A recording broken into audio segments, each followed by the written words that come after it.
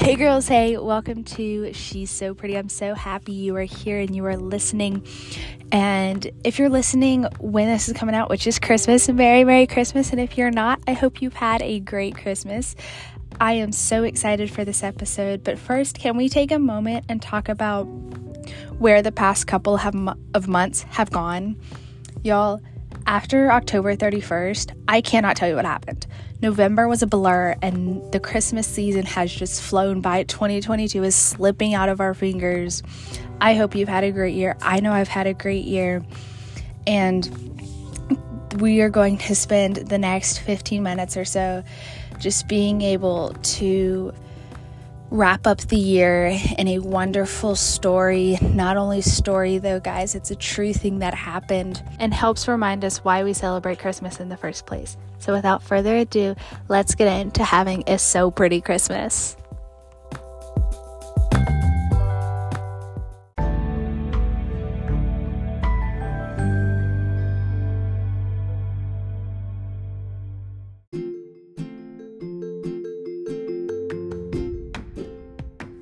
As our beloved Julie Andrews reminds us, the best place to start anywhere when we're beginning something new is in the beginning.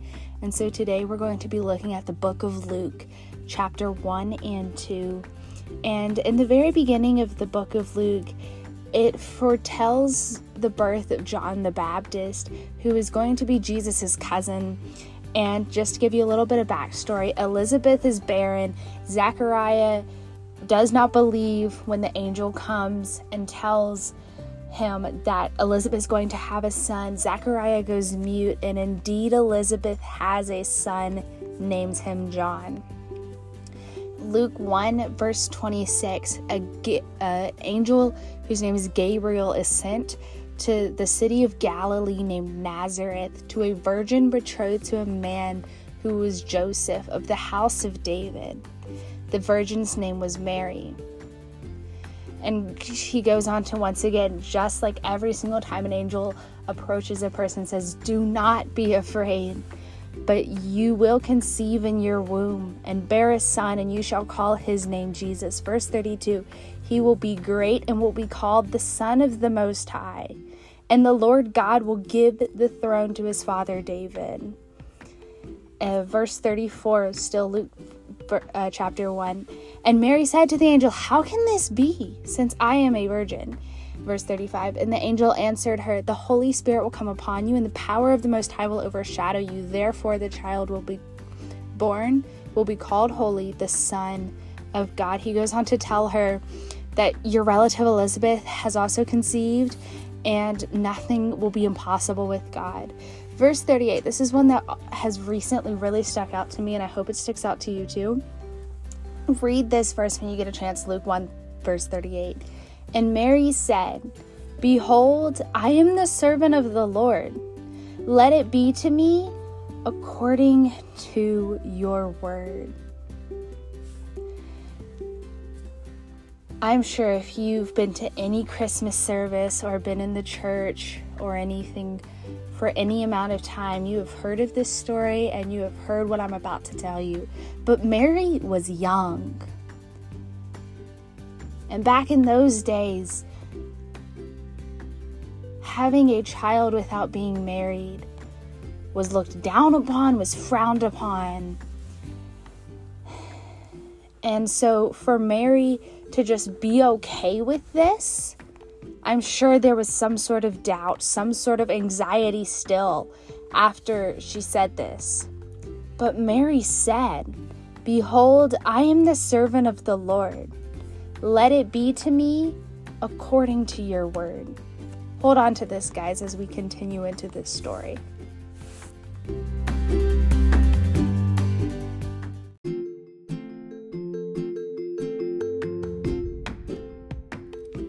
Just before we continue on to learn more about the birth of Jesus himself, we're going to hop over to Matthew 1, verse 20. And this is talking about Joseph. This is another one of those things I want you to hold in the back of your brain until we get there. But Matthew 1, verse 20, But as he considered these things, behold, and what he's talking about when they say these things is he wanted to divorce her quietly, not make a big deal about it, but he wanted to divorce her because she was indeed pregnant, and it was not his child. For Matthew 1, verse 20. But as he considered these things, behold, an angel of the Lord appeared to him in a dream, saying, Joseph, son of David, do not fear to take Mary as your wife, for that which is conceived in her is from the Holy Spirit. She will bear a son, and you shall call his name Jesus, for he will save his peoples from their sins. We're going to jump down to verse 24. When Joseph woke from his sleep, he did as the angel commanded him. He took his wife, and he called his name Jesus. Once again, strange way, but I'm sure there was some doubt. I'm sure there was still some confusion. But Joseph said yes. We're going to jump back into Luke 2, chapter 1. We've all heard this before. In those days, a decree went out from Caesar Augustus that all the world should be registered. This is one of those moments again where if we were put in the shoes of Mary and Joseph, once again, for the girls out there, Mary's 8-9 months, whatever, pregnant. She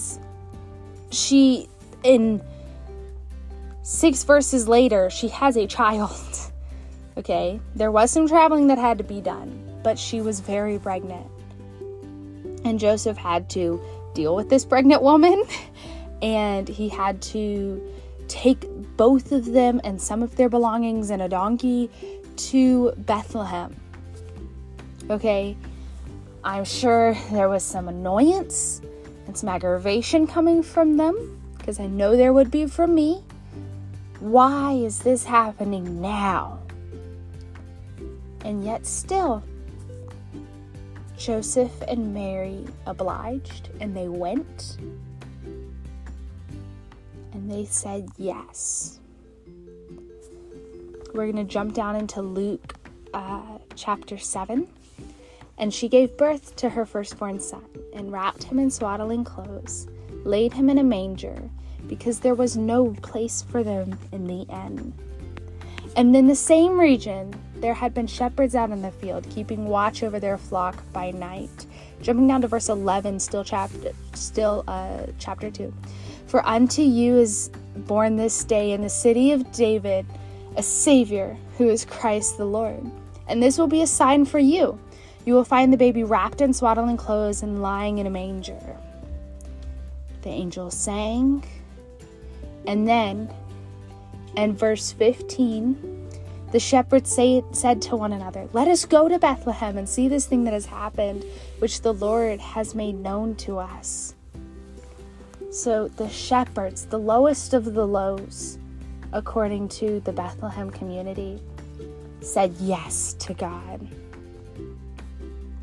We're going to hop over into Matthew to talk about the wise men and some more traveling that Joseph, Mary, and Jesus had to do when we come back.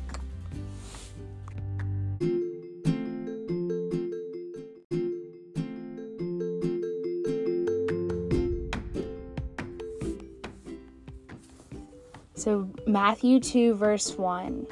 For now Jesus was born in Bethlehem of Judea in the days of Herod the king. Behold, wise men from the east came from Jerusalem, saying, where is he who has been born the King of the Jews? For we saw his star when it rose, and have to come to worship him. And of course, as any good king would, any bad king would, Herod the king was troubled when wise men came to see him and said, there's a king. And so Herod came a plot to kill him and said, wise men, go on your way and then come back to me and tell me where they are. Matthew 2, verse 11. And when going into the house, the wise men saw the child with Mary, his mother, and they fell down and worshipped him. Then opening their treasures, they offered him gifts, gold, frankincense, and myrrh. And being warned in a dream not to return to Herod, they departed to their own country by another way. So once again, Herod was like, oh, there's a king. Let's get rid of this king. And they had been told, the wise men had been told not to go that way. Now, verse 13. Now when they had departed, behold, an angel of the Lord appeared to Joseph in a dream and said, Rise, take this child and his mother, and flee to Egypt and remain there until I tell you. For Herod is about to search for the child to destroy him. And he rose, took the child and his mother by night, and departed till Egypt. All right, so let's just pause for a moment. Mary says yes to an angel, to God, when the angel tells her she's going to conceive a son, even as a virgin. Joseph decides not to divorce Mary after finding out she's pregnant and says yes to God. And then once again, they say yes to God when they have to travel to Bethlehem. And now for the 5th time, they're saying yes to God by moving to Egypt. Matthew 2, verse 16 through 18 talks about Herod killing all of the children. And then Matthew 2, 19 through 23 is the return to Nazareth. We're going to read verse 21 to 23. And he rose and took the child and his mother and went to the land of Israel. But when he heard that Archelaus was reigning over Judea in a place of his father Herod, he was afraid to go there. And being warned in, once again, another dream, he withdrew to the district of Galilee. And he went and lived in a city. This is Joseph, Mary, and Jesus when they say he. And he went and lived in a city called Nazareth, so that what was spoken by the prophets may be fulfilled, that he would be called a Nazarene. That last he is talking about Jesus. So once again, for a 6th time, they say yes to God with all unknown circumstances in life, with not all the X's marked, not all the boxes checked, not all the background information. They say yes to God and move again. Does anybody see my point here? If you don't, that's okay. This Christmas season, though, we all know the story of Jesus, most likely. And if you don't, I've read it for you here, but I encourage you to read it on your own. It is powerful and it is amazing. But what I'm trying to get out of this year is not just another Christmas Eve candlelight service, not just another manger scene mixed in with the chaos of stockings and presents,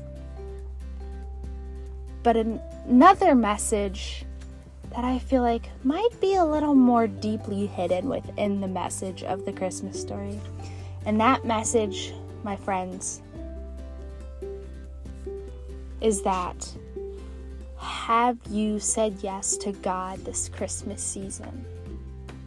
Saying yes to God could be surrendering yourself to Him as your Lord and Savior, or it could be more smaller than that, but just more as powerful as loving your cousins who you don't always get along with, or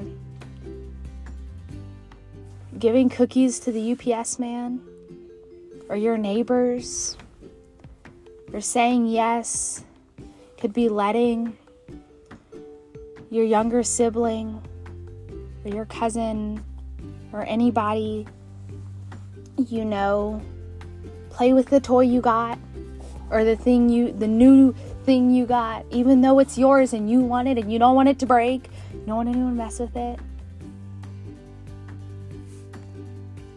Maybe it's just getting down on your knees and praying to Him again because you haven't done it in a while. Maybe it's moving. Maybe it's recommitting yourself to Him. But as we have seen in this Christmas story, despite all odds, despite what people say, Mary and Joseph say yes to God 6 different times. So what do you need to say yes to God this Christmas season, this new year? What has been placed on your heart that you just keep on holding back from for some reason? That you just shove it back in the corner of your mind because you don't want to deal with it right now.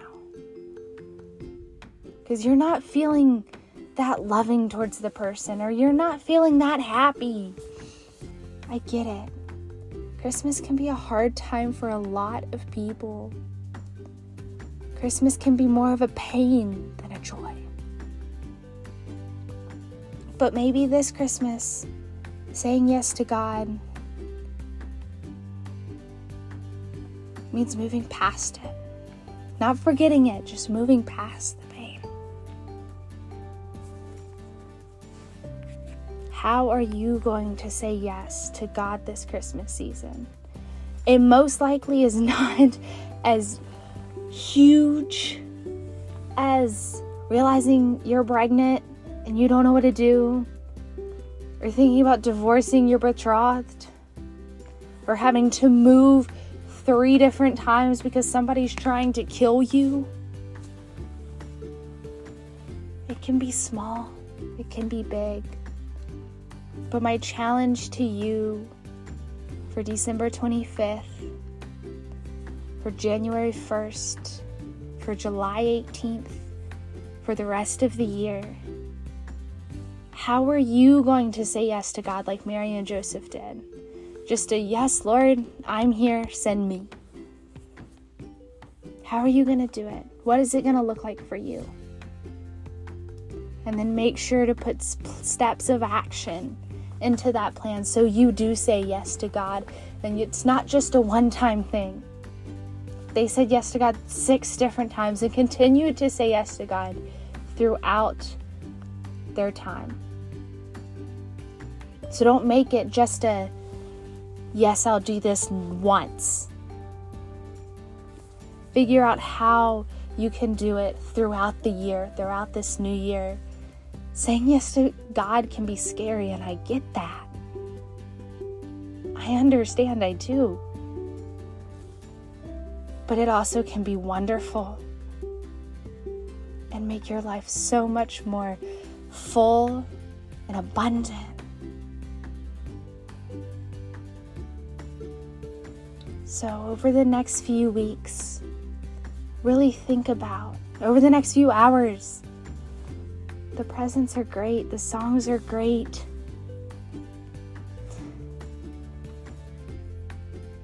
But what good is it if it only lasts a couple of days? And then we forget about it. And then we put it away for us to find later. Saying yes to God is something that it is always happening, and we don't just forget about it. He's continuously working in our lives if we allow ourselves to say yes to Him. It's not a one and done deal. If we allow ourselves to say yes to God every day, it will be a Christmas present that keeps on giving, instead of one that looks really pretty on December 25th. And January 1st, we've already forgotten about it. So ladies and my gentlemen out there, how are you saying yes to God this Christmas? What are you doing? What are you saying? What are you changing to say yes to God this Christmas?